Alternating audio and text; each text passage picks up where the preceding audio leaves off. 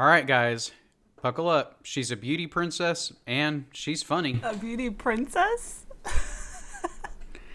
Yeah, a beauty queen. Dang it. Okay. All right, one more time.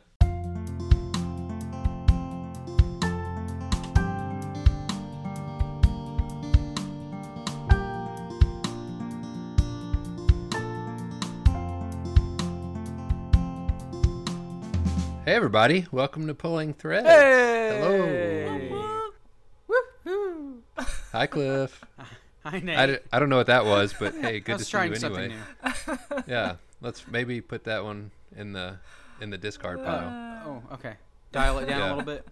I don't know. Let me hear it one more time. Woohoo! Yep, discard pile for Okay. sure. Hey Megan, how are you? What's up?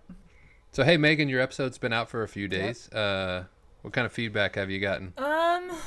I think okay. Like, it's been nice hearing from friends, and I've just kind of been thinking about, you can't sum up your whole life story in 45 minutes. So I feel like there's a lot of things that I wish I could expand upon, but I'm sure we'll do that throughout the other podcasts that we have. But Like what? What's something? well, I was thinking about the music that I grew up listening to, and we were talking about Stephen Curtis Chapman, and so last week I started listening to some of the old albums, and I was like, let me listen to this and see what little Maggie was feeling. And I was like, no wonder you were jacked up. I was listening to a song called Got to Be True, and it says, it's gotta be true, gotta be living what I say I believe. It's gotta be true even when nobody but Jesus is watching me. It's got to be true every single minute of every day if anyone's ever going to look at me and say, it's got to be true. And I'm like, That's a lot of pressure. That's a lot of pressure. Yeah. I'm like, I've got to be true, guys. So, yeah. That explains a lot. Apparently, I was internalizing a lot of Christian music also as a child. Yeah. And is that the one that he did with DC Talk? Yes. And then can you spell that title for me, Sure. that song title? Well, I think it's got number 2, letter B, and then true. Maybe TRU even. Who knows? Yeah. Hey, Nate, what is some of your guilty pleasure Christian albums that you still listen to from back in the day? I'm only that I asking the still question listen because I want to? to tell you guys mine. I don't think.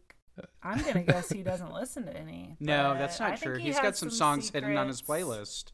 Yeah. Yeah, Cliff's right. He's heard me say that before. No, I do just have saying. some. It's like, okay. Well, since you only asked the question so you can answer it, you go first. From time to time, it's like, Alexa, play Avalon. Alexa, play Michelle Toombs. Alexa, play Rachel Lampa. Oh, Alexa's talking right now in the back. I was wondering if you were going to turn her on accidentally. Schitt's Creek also triggers her.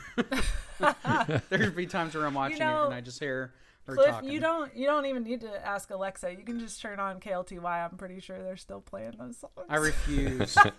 They're playing the old stuff. I loved Michelle Toombs. I think I said, Caedmon's Call, Reliant K, but I didn't. That wasn't until like late after college. One of those things was not like the other Yeah. there. Yeah. It was his rebellious phase. Yeah. Well, Alanis Morissette was my rebellious phase. Yes. I was all over the place. Yeah, we got to talk about secular music too. Well, I listened to a lot of the Christian Alanis Morissette, Rebecca St. James. Oh. Yeah. It was funny watching, like, looking back at that time and seeing the parallels. Yeah. Like, if there's someone who blew up in secular Oh, yeah. music, then there's usually a Christian equivalent. Interesting. You still see that today. I'm going to offend some Is there people like listening a to Billie the. Eilish Christian singer? Oh, I'm sure there is, but I'm thinking of Adele Uh-huh. and Lauren Daigle. I've heard the name. Yeah. I'm going to find the Billie Eilish this week. I'm going to let you guys know. That's your goal. If I can stomach it. Okay, Nate. So I'm wondering. You didn't get to answer the question. Sorry. You answer. Did you? What He music didn't. you still listen to? That's hidden Oh. on his playlist. No, I don't mind.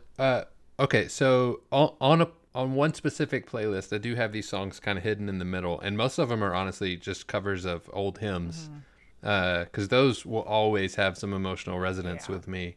But pandemic, quarantine, a lot of time on my hands. I went down some nostalgic rabbit holes and went, Third Day, Delirious. Whoa, yeah. Jennifer Knapp, whose music I still Yes, like. Jennifer Knapp was one of my favorites. She's so good.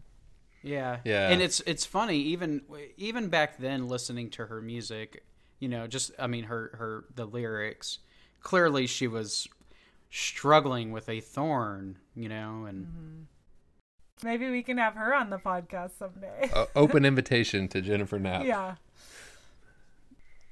All right, Nathan, I'm wondering what kind of feedback you've been getting since your episode's been out, or just feedback in general.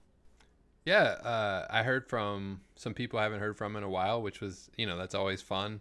And it's cool to see who's listened, people I didn't think would, listen to the podcast. I'm like, oh, that's really sweet.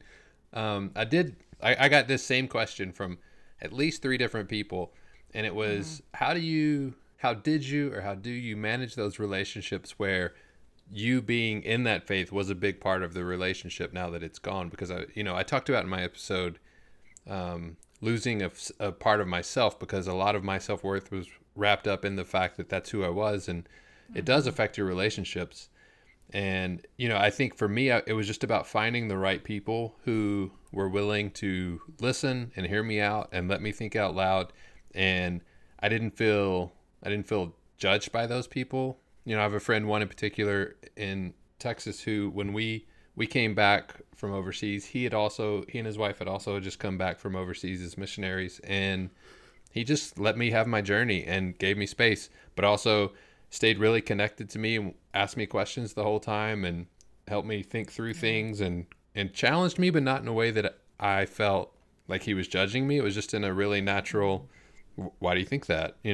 What's going on with that? And then stayed close, and he and I are still close now. And yeah, it was just about finding people who made me feel like I was more important than my faith to them. For sure. And I get, as a Christian, we were all there, right? I feel like we were all in a place where we felt like we had personal relationships with Jesus Christ. Like, we understand, we were all in, right, until we pulled threads and whatever happened. I get that as a Christian, your goal would be, if you love that person, you want them to have the same faith that you have. I understand that, and I have no doubt that I have friends that were and are praying for me, and that wasn't an issue, but they did make me feel like, regardless of where you end up, we're solid. Our friendship is solid, and it's going to be solid. So I think, Cliff, you even said this to me before, but if that friendship were dependent on the faith and whatever faith I had, is that really a friend? I don't know. That's a good point. It made me think about just like posing questions from a place of curiosity as opposed to a place of judgment, I think is probably a good place for us to want to be, Yeah, that's a good way to put it. I think people get used to seeing us through a certain lens. That's true. And then when we take that lens away from them, and they don't know how to see us, Well, and it could, when the people you feel closest to start questioning things, that can kind of start to mess with you, and you might start questioning things too. So you can't unlearn something that you've learned. You can't unexperience something that you've experienced. And the only alternative, as far as I'm concerned, is to begin living a lie, or a different lie, or another lie, I've learned some things, and I've pulled some threads as a result, which then caused me to pull other threads. And I am where I am right now.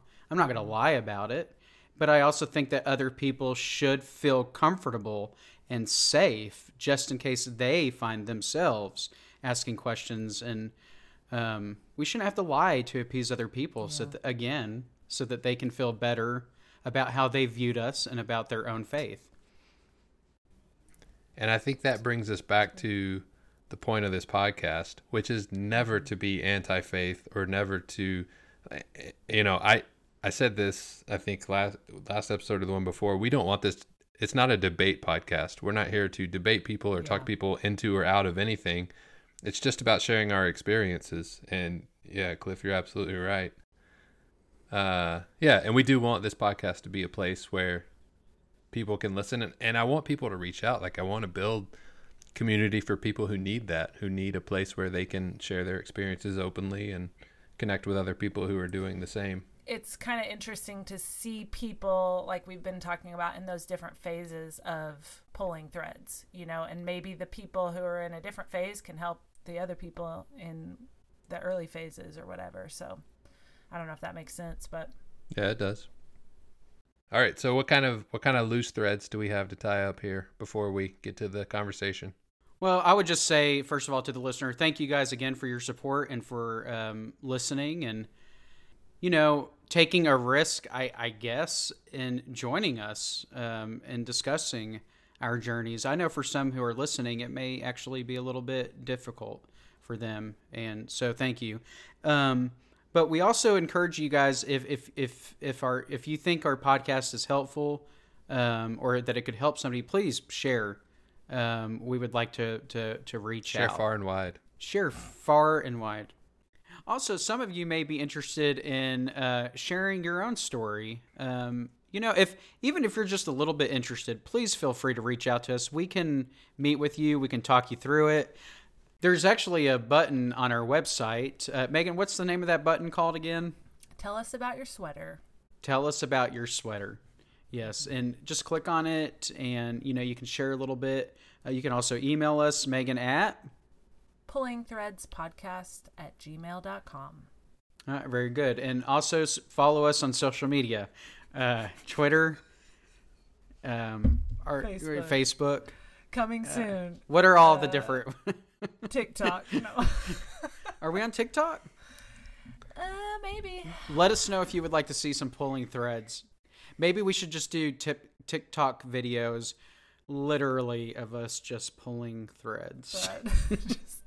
All right. Well, we have a pretty interesting guest and conversation today.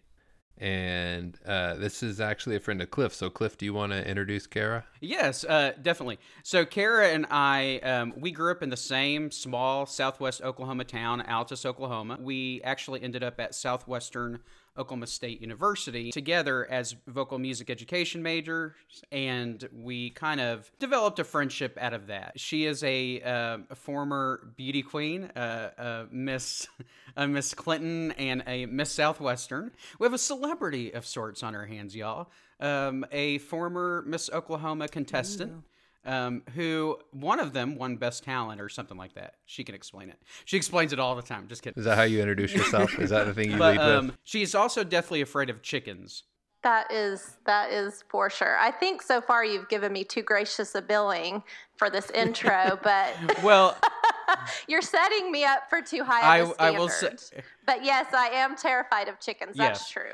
Is there a traumatic event in the past, or? Well, my grandma. I was raised, as Cliff said, small town Altus, but actually I was brought up even further out, even smaller, in a town called Friendship, Oklahoma. So I'm, as they say, from the country. And my grandma raised chickens, and so I would have to go out and get the eggs every now and then.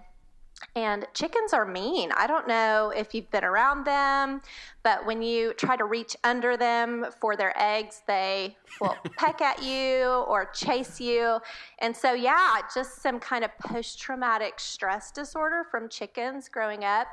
And then my middle school that I taught at in the recent past, I just moved to a new school this year, but they had a chicken coop right outside the door that I used to go into my classroom, and those chickens could smell the fear on me. They just knew that I was terrified, and when I pulled up, they waited to chase me into the building every day, and so it kind of became my thing. I created this Blair Chick project where I would just have these horror scenes of these chickens, waiting for my arrival and then chasing me into the building. Pretty funny videos came of that. I remember enjoying those thoroughly. All right, Kara, so we're talking about pulling threads here. But before you tell us a little bit about your threads, can you give us some background? What was your sweater? What's your story? Yeah, for sure. So like we've already discussed, I was brought up in a super small town. Friendship, Oklahoma had two things. We had a volunteer fire department and a Friendship Baptist church. So ironically, my mom is Catholic. She's from Ohio. She came to Altus, Oklahoma on her way to California to marry a rich doctor, but she met my dad and she got stuck there for the rest of her life. So, and my dad was raised Baptist, Southern Baptist. And so they didn't really care where I went to church. They just cared that I went. And so I was christened as a baby because, as my mom will tell you, we are all born sinners. We're all born with original sin, and to be absolved of that sin, you have to be christened as a baby. So I was, hallelujah. And my grandma was a member of the Friendship Baptist Church, and she always had candy with her. So as I got a little bit older, I realized that was a much sweeter deal, so to speak. So that's why I'm Baptist and addicted to sugar, because my grandma was at my dad's church, and she always had little butterscotch and peppermints and those off-brand York peppermint patties. So that's why I went to Friendship Baptist Church. And those little fake strawberry candies? Yes. Were you at the Baptist church? Were you baptized in that church? Yes, and my mom had a big issue with that. She was like, "You were already baptized. You don't have to be baptized again." I was like, "Mom, you can't tell me anything." So I just did what I did. Well, you're hedging your salvation bets. That's good. Yes, I have got all bases covered. But one of our kind of general rules at home was we didn't really discuss religion at home, because with someone with a Catholic background and someone with a Baptist background, it can get a little intense at times. So we just kind of didn't really talk about that at home. But I'm kind of an intense person by nature, and I was very intense about Jesus. So being raised in church, I took my upbringing super seriously. Like, I was the kid at church who would correct the preacher. I just could not wait till the sermon was over to walk down as everyone's shaking his hand and be like, when you were talking about Nicodemus climbing up the tree to watch Jesus pass by, that was actually Zacchaeus. So I would correct him at any opportunity. I was the little girl at the slumber party. Everyone wanted to watch scary movies, and I was like, let's read the Bible and read about speaking in tongues, and we'll be super scared. We won't be able to sleep tonight. It'll be so fun. So very intense about Jesus. Yes, very intense. And I would take my mom to task about a lot of her beliefs, as in Catholicism, like, why do you pray to saints? That it just totally negates the whole purpose of Jesus dying on the cross, like a direct line of communication to God himself. Mary's not speaking for you, just every little thing. We were at a family reunion, and I said something about the sacrament, the wine and the bread being a symbol or symbolic. And my cousin, who's devoutly Catholic, I thought she was going to fight me at the family reunion, because she was like, it is not a symbol. When the priest blesses it, it is blood and it is his body. And I'm like, okay, I've had a tooth pulled, so I know what blood tastes like. That is wine. What are you talking about? You're crazy. And so anyway, I was super intense about scripture, all of my taught beliefs, the things that I was told is correct about scripture. I did the whole thing. Falls Creek, Super Summer, Glorietta. Spent hours. I went to Glorietta too. I just remember at Glorietta, I was a little rebellious in high school, Cliff. Don't tell any stories on me. But I was a super good Baptist in college. Always BSU, went to Glorietta. I just remember having one of those little notebooks with scriptures in it and just memorizing. And I was such a good Baptist in college that I actually married a Southern Baptist youth minister and was pregnant, 8 months pregnant with our son when I walked across the stage to graduate from college. So from that and also getting married a second time to another man, and then now being married to a woman, I have had to pull a lot of threads. So the first and most significant one for me in my life is the thread of, is homosexuality actually an abomination? Is it truly sinful in God's eyes? I've done a lot of wrestling with God over this subject.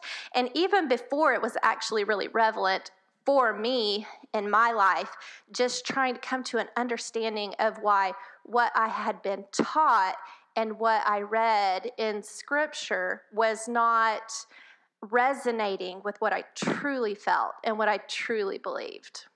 So I feel like we took, Yeah. there was this typical path we were on, and then there was this huge leap there. So you had it sounds like two faiths in the house. It seems like you chose the Southern Baptist over the Catholics, Yes. right? You gravitate towards the Southern Baptist life, and it sounds like you had a pretty typical experience with that, maybe some rebelliousness in high school, but then you rededicate in college, and so you're there, and you married a youth minister. Then Yes. At that point, like, what kind of doubts were in your head, as far as, like, were you kind of creating that life to Just like do what you were supposed to do, kind of. Yeah. Yes, absolutely. So when I was in college, I felt called to youth ministry. And I actually did an internship, like a summer-long internship with a youth group actually up in the Oklahoma City area. And through being raised in the Baptist church, and, I don't want to really offend people who are Baptist and have those beliefs still, but being raised believing that it was not a woman's place to preach, teach, lead worship, etc., I internalized my calling to be a youth minister as I'm supposed to come alongside someone who is on that path and support them.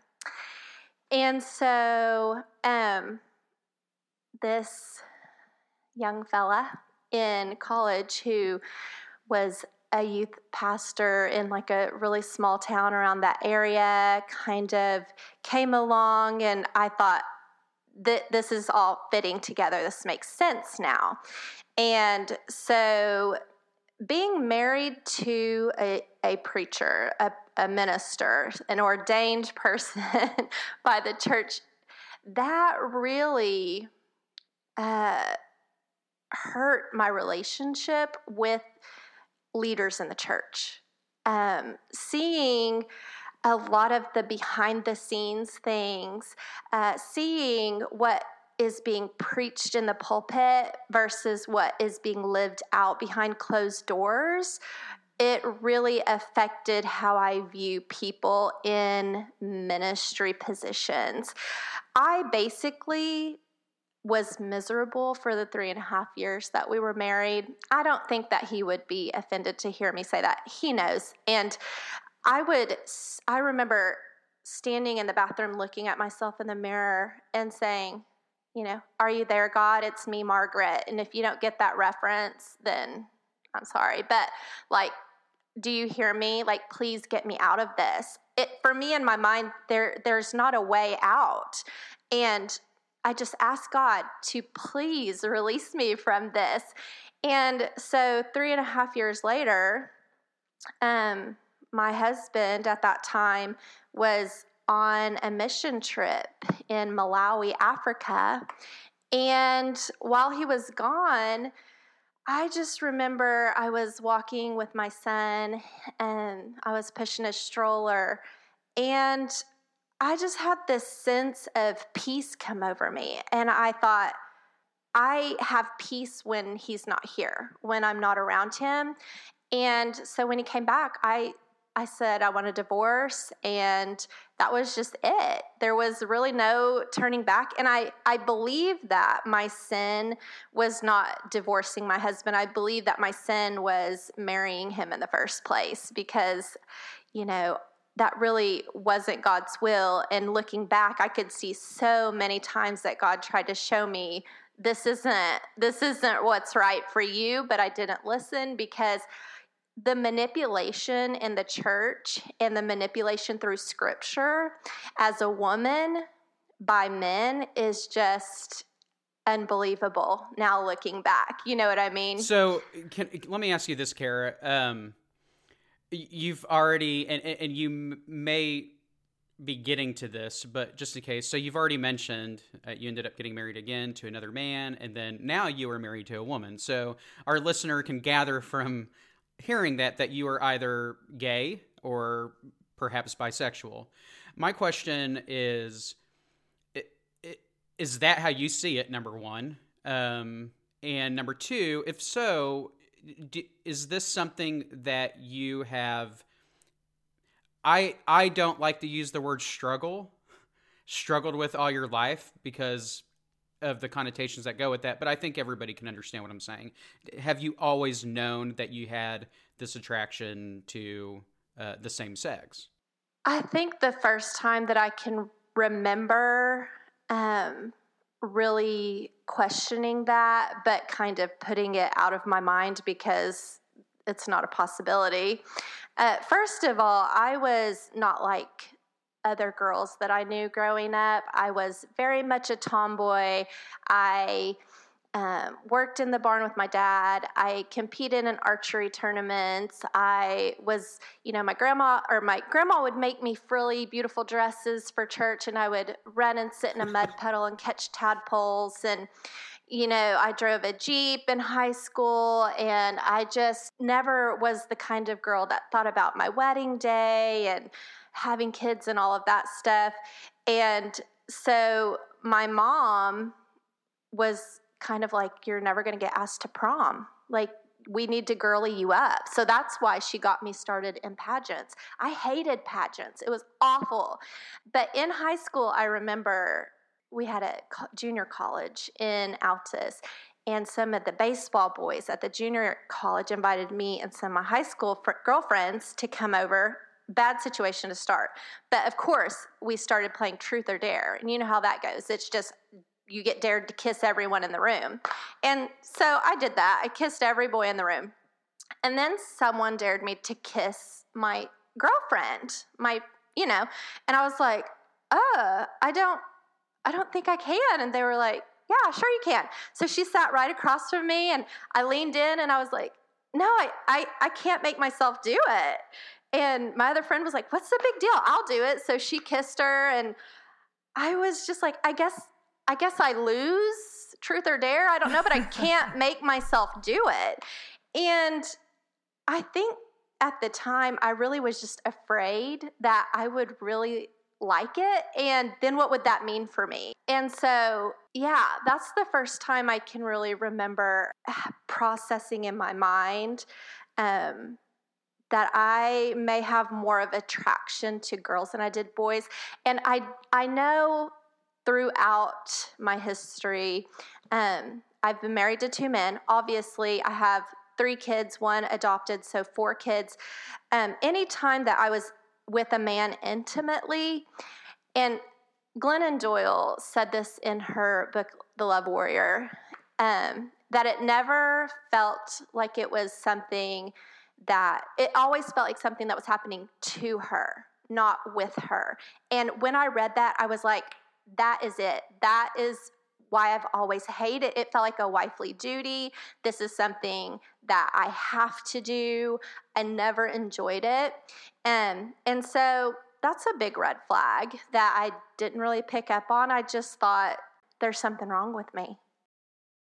I was going to say, or that perhaps you just thought that was the way you're supposed to feel. That's how all wives feel, Yeah. Yeah. After the first marriage, what happens then? What's the path after that? After I got divorced from my first husband, I moved to Oklahoma City. I was still living in Altus, and I kind of just thought, if I don't get out of here, I'm going to die alone in Altus, America, because, I love everyone in Altus, but there's nothing there. So I moved to Oklahoma City with my 2-year-old son and just kind of tried to make my way as a single mom, and met this man who was good and kind and really stable. That was the thing that really attracted me to him, was he was so stable, and I had a good foundation, and he would make a good father figure to my son. And we dated and broke up for a time, and I dated some other people, and I was like, man, there are just a lot of suckers out here. You know what I'm saying? Like, it's a tough life out here for a single gal. This isn't good. But then there's this man who is just full of goodness. And to have gone from someone who was a minister who did not really reflect the person of Christ as I would imagine, to this man who was not really super religious, but so much like Christ that I was really drawn to him. And I have some journals that I reflect back on, and I've had some conversation with friends where it was like, I'm not necessarily super attracted to him, but I'm just attracted to his personality, and he's so kind to me. He's good to my son, and I love that about him. And so I married him, and we had 2 sons. We adopted one. We were married for 13 years, and through that marriage, it was very much like a friendship type of relationship. I felt like we kind of cohabitated, and so a lot of times I felt unnoticed, really kind of unloved. He's not, in all the ways that he's good, he's not very good at communicating or making you feel seen. And so I did go out, and I had multiple affairs, just in search of some fulfillment. I was trying in some way to feel wanted, I guess. I don't know, but I think that I tried at one point to get out of the situation, my marriage, to him by just coming out and being upfront and being like, I have been having an affair, I've been cheating on you, and my expectation was for him to leave me. And he didn't. He forgave me. And I was like, oh, well, now I have to put in this work because he's forgiven me. So we went to focus on the family marriage retreats, and we went to counseling together, and I went to counseling on my own. I made a commitment at that point to treat him and our marriage with respect. And if I were ever to have an inclination to cheat on him in any way again, then that would be it. Like I just wasn't going to do it. And I wouldn't put myself in a position. I wouldn't get on an elevator with a man alone. I was very protective of that relationship and that effort to make it work. And so, again, in that situation, I had struggled so much with just depression.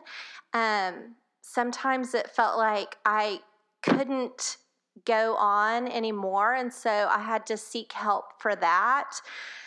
And I think looking back now, it really shows me that I was just super lost and didn't really know who I was. And so when I met my wife now, Kate, a lot of things became really clear. And so that's a whole other part of the story. Well, and I was going to ask, I guess, as you never entertained the thought that you could be gay, attracted to women, and then I guess you meet the woman that you discover I'm attracted. When was the first time that you were like, oh, or was there like this revelation that, oh, I'm gay? Let me go back just slightly, and kind of talk about the pulling of that thread. Okay. So the issue of, is homosexuality a sin? Is it an abomination in God's eyes? I had a friend in high school who came out to me. I didn't know a lot of gay people growing up, but I had this one friend, and we were on a charter bus on the way back from a swim meet, and it was dark on the bus, and he was sitting next to me. Most everybody was asleep. It was really quiet, and he was like, I have to tell you something. I'm gay. And I said, I know. You've dressed like Elton John since you were in 7th grade, and you're the only boy that's ever tried out for the Pom Squad. And I love you. Like, we just hugged, but it was so underwhelming, I think, for him. He was expecting some kind of grand reaction. And I was just like, yeah, I know that. And so it never even crossed my mind that there could be something wrong with him or wrong with that. And I didn't understand why he felt like he needed to tell me that in that way. And it made me wonder, do people really believe that this friend of mine, that there could be something wrong with, this is who he is. This is who he's always been. He didn't even have to tell me that. And then I had another friend that I taught with who was married to a man, and they had been in a loving, committed, monogamous, same-sex marriage for a very long time. And he knew that I was a Christian, knew my beliefs and background and stuff. We didn't really talk about it, but one night we were talking, and he said, do you think I could have been born gay? And I said, yeah, I think that you can be born gay just like we can be born predisposed to any sin. And like alcoholism, like you could be born more predisposed to being alcoholic, or, I was just really giving him that old Baptist, rhetoric that I had been taught to believe. But as I left that conversation, I was driving, and I, in my spirit, was like, that's not what I believe. What I just said out loud, what I verbalized, that's not my truth. That's not what I believe. And so I started to really wrestle with God over that. Like, why did I say that when that's not what I believe in my heart? Why am I restating things that were taught to me? That's a taught belief, not something that I actually believe. And the big thread is pulled, the sweater falls off moment was in church. I was on the praise team, taught VBS, taught Sunday school, very involved in church. And in October 2014, in Oklahoma, same-sex marriage was legalized. And that following Sunday, our preacher got up in the pulpit and he said, in this church, we will never perform a same-sex marriage. And that's all I'm going to say about it. And I almost fell out of my pew. I mean, my spirit balked within me. And it was like for the first time I started to really look around the worship center. And I was like, where are the same-sex couples? Where is the diversity? Where are the homeless? Where are the poor, the impoverished? Where are the marginalized? Where are they? They're not here. Everyone looks like me. Everyone is the same socioeconomic status. This isn't this isn't Christ. After that, I just really started to notice things that for me did not reflect Christ in the church. And it kind of began to create this agitation, I guess you could say, with organized religion, with the church, little things that are done, in my opinion, just for show.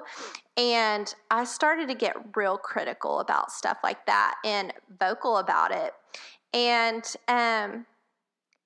so I had kind of reconciled within me this, I don't believe that homosexuality is sin.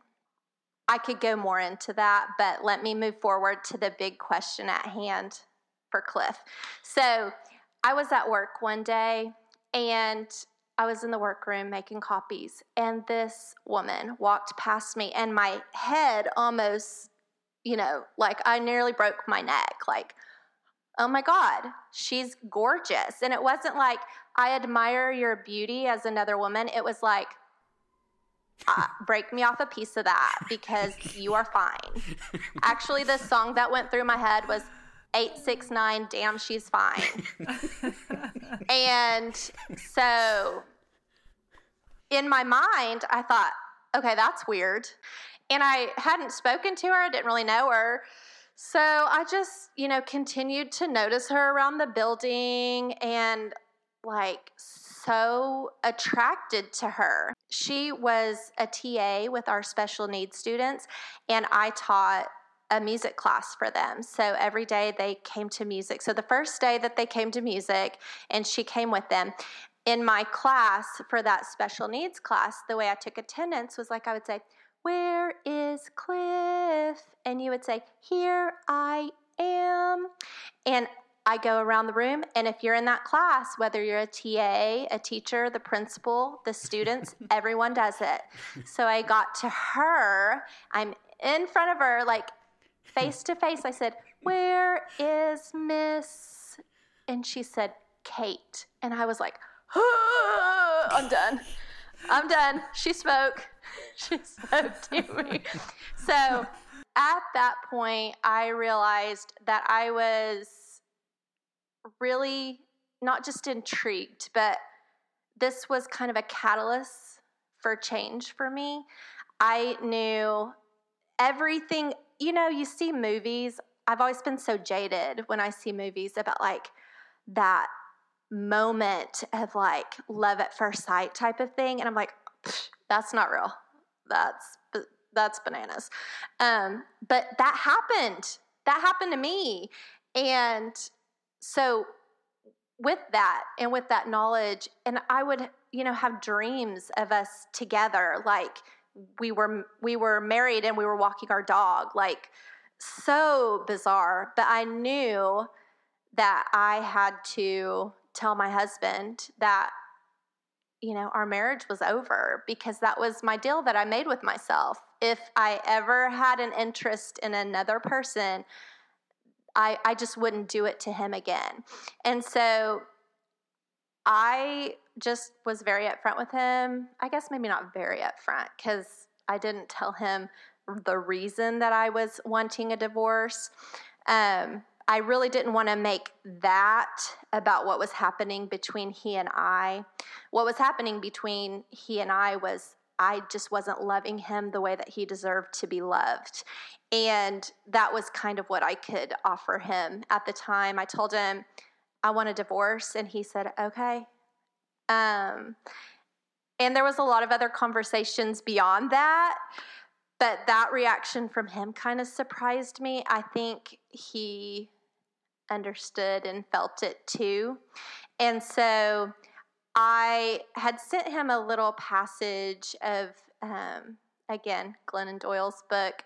I resonate a lot with her story, but she had said that trying to stay in her relationship with her husband felt like a butterfly trying to fit back into its cocoon, or trying to wear someone else's skin. It was like trying to fit into a life that you didn't fit into. And I shared that with him, and he took that and kind of the knowledge of who Glennon Doyle is and her story and kind of put the pieces together. And he asked if we could have a conversation. And so we sat down to talk, and he said, "It must be really hard for you." And I was like, "What?" And he said, "Being gay." And in my mind, I thought, actually, it's pretty freaking easy, but, I asked him what was making him say that, and he kind of told me that he had put those pieces together, and we had that conversation of what that means for me in my life is not a reflection of what's happening between you and I right now. So there was a lot of hard conversations around that with him and my kids and my parents and everyone. My coming out was not this beautiful butterfly bursting forth from the closet with rainbow wings and glitter and sparkles with "This is me from The Greatest Showman" playing in the background. It wasn't that at all. It was like my closet was kind of like the hot water heater closet. It's dark and dank and little spider webs and some dust. And eventually the hot water heater just kind of bursts and seeps out from underneath the closet, just kind of oozes out from it. That was my coming out story. So I just grew this relationship with Kate. I didn't really come out and tell anyone. We just were together, and we showed up at places together, and I posted pictures of us together on Facebook, and people made their own connections. And can I just say that I came out on Facebook on July 7th of 2019. The months leading up to that, I do remember seeing pictures of you and Kate. I didn't know that to be Kate. I had no idea. What I thought was she was some type of coworker or something at some type of youth camp type thing that you were getting. Like the thought that Kara King is dating this woman never even crossed my mind. So when I did come out on Facebook in a butterfly coming out of the kind of way, like Sparkles. My sister-in-law, who Kara knows, suggested that she called me and she suggested that I talked to you. And I was like, well, why would I talk to Kara about this? That makes no sense. And that's when I began connecting those dots. And you've touched on this a little bit, but like, I know for me, having grown up in Altus, Oklahoma, and being a teacher in a small conservative town in Texas, at the age of 39, I mean, it was difficult enough for me. Like, I cannot imagine the extra layers that go into having been married twice to men, having kids, and all the extra dynamics that go with that. And if I could just say, I mean, I just think that I think that I can say that you've handled it beautifully, and maybe not perfectly. I don't know if there is a perfect way to handle something like that. And I'm thinking that is a result of the teaching in the first place. That is a bad fruit, Yes. And so when you talk about yourself sitting as an adult in that church choir and having the reaction to the pastor, I kept thinking of the little Kara who was confrontational with her church pastors. And by the way, so was I. Just a lot of parallels between beyond the obvious, right? Yeah. Between, I used to challenge the priest. I also grew up Catholic, and I used to be very fundamental and legalistic because I needed it as something to hide behind.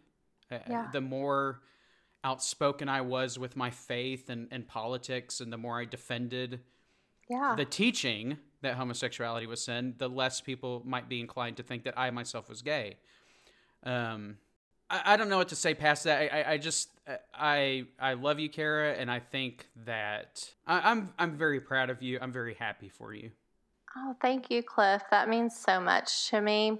And coming out when you're almost 40 and you've got kids that are pretty much grown. I have a son who's about to turn 20, and everyone in your life knows you just in this one way. And having to answer to your parents about, how long have you known? And they have this feeling of, we didn't support you or we weren't there for you. And they internalize it and feel their own guilt in a way. And really feeling like you need to answer to these people in your life that love you so much. But also,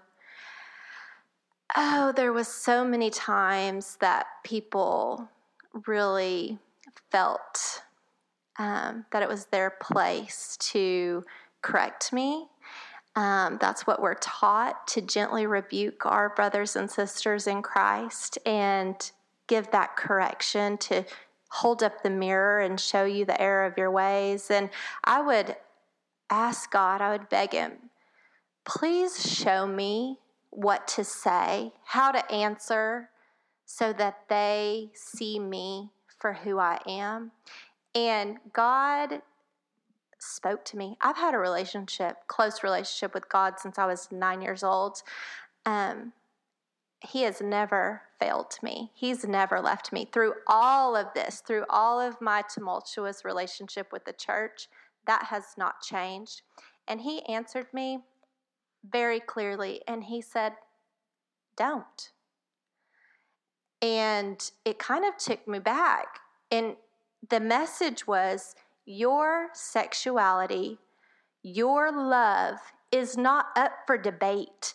If someone is trying to nail your feet to the floor, if someone is trying to push their beliefs on you, you don't have to answer to them. You don't have to change their mind. You don't have to change their beliefs. Your relationship with me is between us, and it's not up for debate.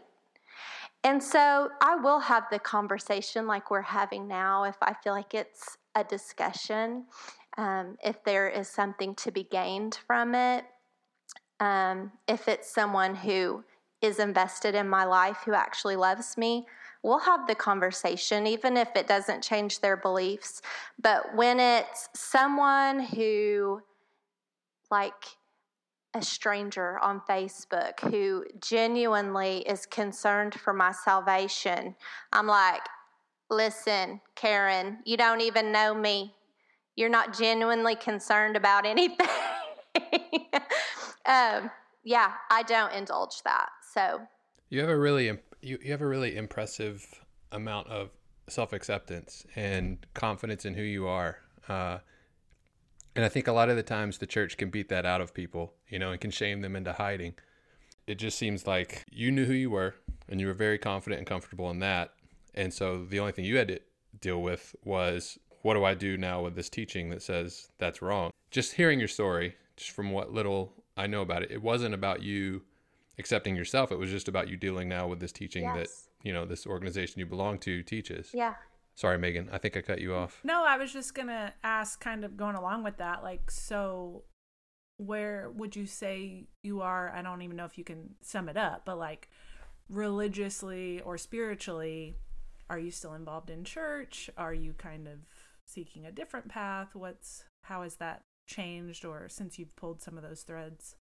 Yeah, I think when your fundamental truths that you were raised believing are called into question, it creates a crisis of faith in a way. And that's kind of where I am right now. I have a hard time listening to sermons. I have a hard time on Facebook scrolling through and people posting their memes or scripture, and I just I have a hard time, honestly, even digging into scripture on my own. I did find a church that is affirming. We visited many churches. A lot of them were accepting. You are welcome here.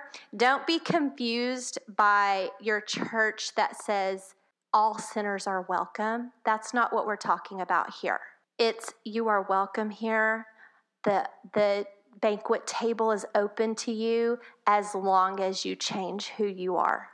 So I have found a church, Simplicity Church, Oklahoma City, that is affirming. They've done a whole sermon series in June on the LGBTQ plus community and their belief system, and they're disciples of Christ. Their belief system is very closely related to what I believe. And I've actually visited physically one time, but I watch online. It's like kind of a arm's length. I keep that at. And my foundational truths that I believe right now are that God is good. The person of Jesus reflects the fruit of the Spirit, which is love, joy, peace, patience, kindness, goodness, and self-control. And if we examine all of our beliefs through that lens of love, then we really find God. I find God now in being outdoors. I hear a lot of people say that now. I find God in nature. Yeah. That's where he is. That's who he is. I believe that the scripture is useful for teaching and patterning our life and belief, but I don't believe anymore that it's infallible. I don't believe that every word of it is true. I don't believe that a man lived inside of a whale for 3 days at the bottom of the sea. I mean, there's things that I'm like, oh, that is kind of like a parable. Now I believe that. So that was something growing up. Like, we also learned in church, you don't ask questions. If you ask a question, that means that you don't have blind faith, and that's sin. So I ask a lot of questions now.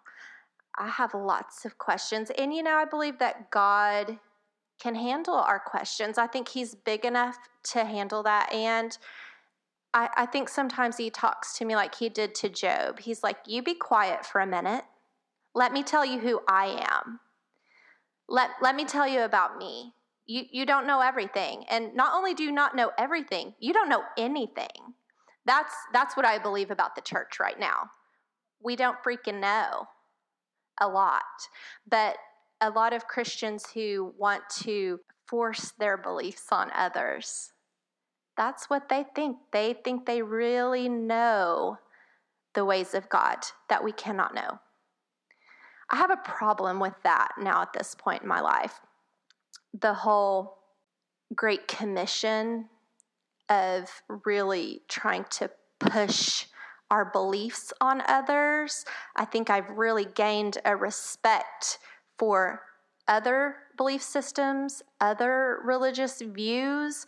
Now I call my mom and I'm like, say a Hail Mary for me, like pray to Mary, whatever you need to do, like call the saints, where before I was like, we don't talk to saints. That's ridiculous. Well, now I'm like, get them on the phone because we need help right now. So yeah, I am very open now to, and I've always kind of been that way, going on mission trips. I've got a problem with that now too, but we would go on mission trips. You're in good company. Just armed with our Romans Road tract and the ABCs of becoming a Christian.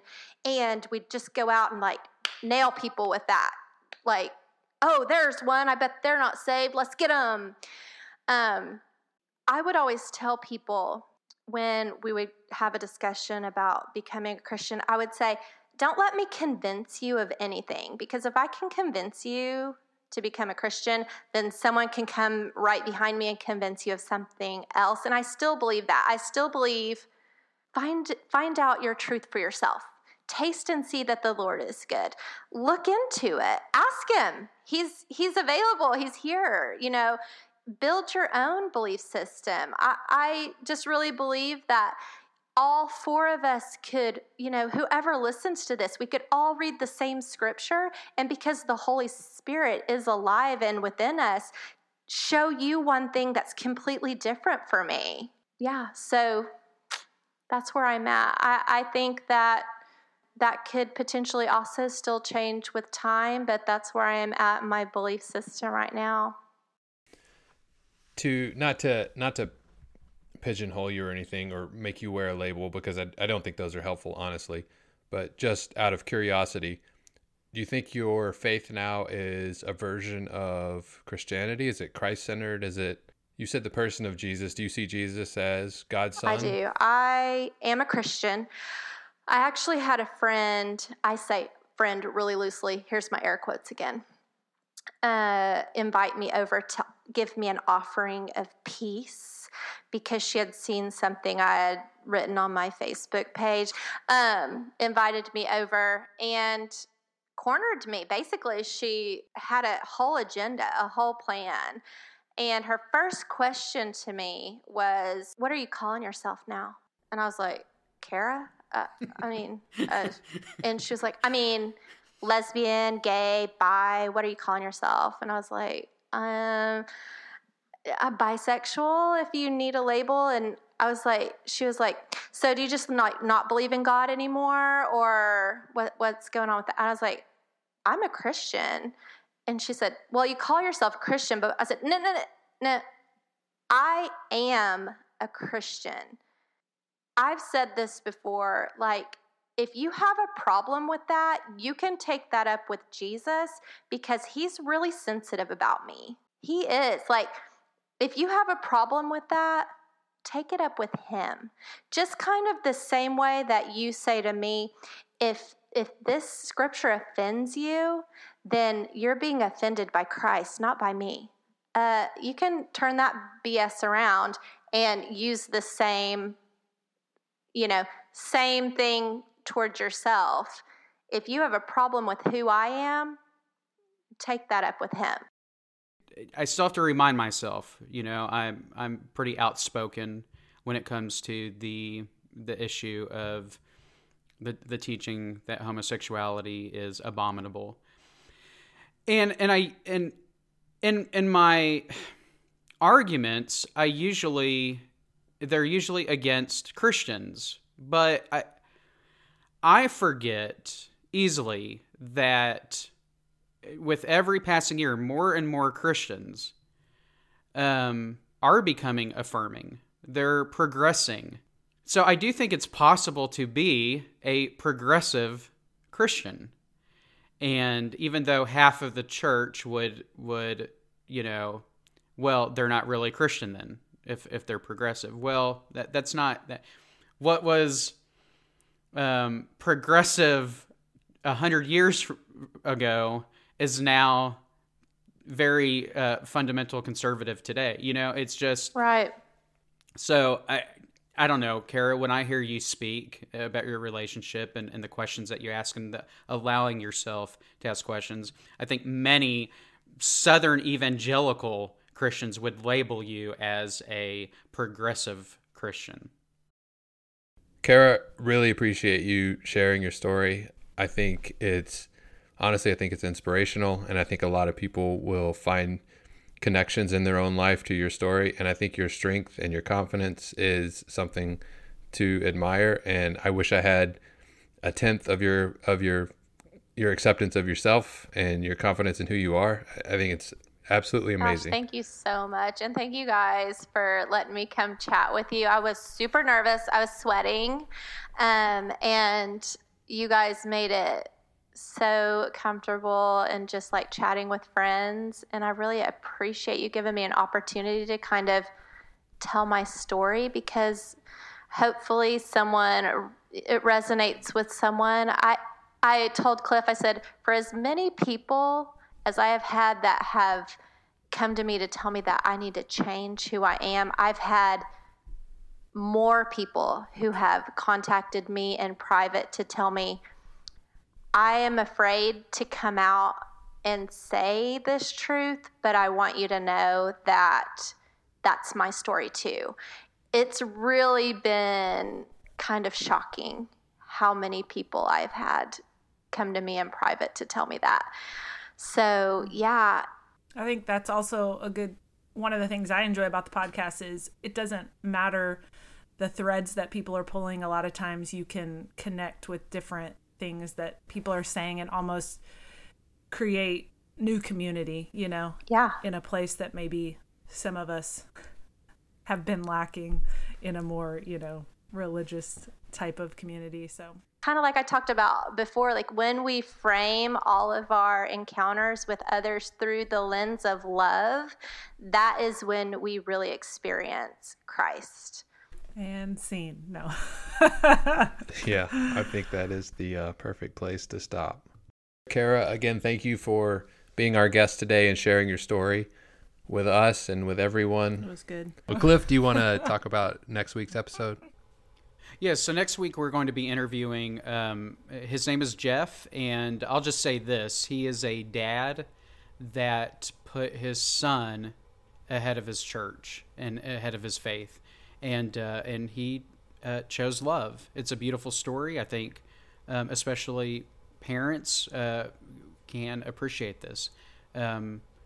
I would say unconditional love, but honestly, to me, it goes even far deeper than just the saying of unconditional love. So just listen, and it's a beautiful story. Tune in. Yeah, it's going to be good, and we need to know Jeff's podcast pairing, please. Oh, yes. Yeah, and I asked Jeff. He's actually a police officer, and so he felt it was perfectly appropriate for the podcast pairings to be donuts and coffee. He says, with cream optional. But, hey, everybody, we get an excuse to eat a donut. I don't need an excuse. Oh, well, me either. Guilt-free, though. All right, everybody. We'll see you next time. Hey, guys. Bye. Thanks again. See ya. Love you, Nate. Love you, Megan. Cliff. Love you, Megan. Love you guys. Bye, everybody. Choose love. Wins. Like, share, subscribe, and keep listening. Please. Please. Stay with us. Stay with us. Don't leave. Don't go.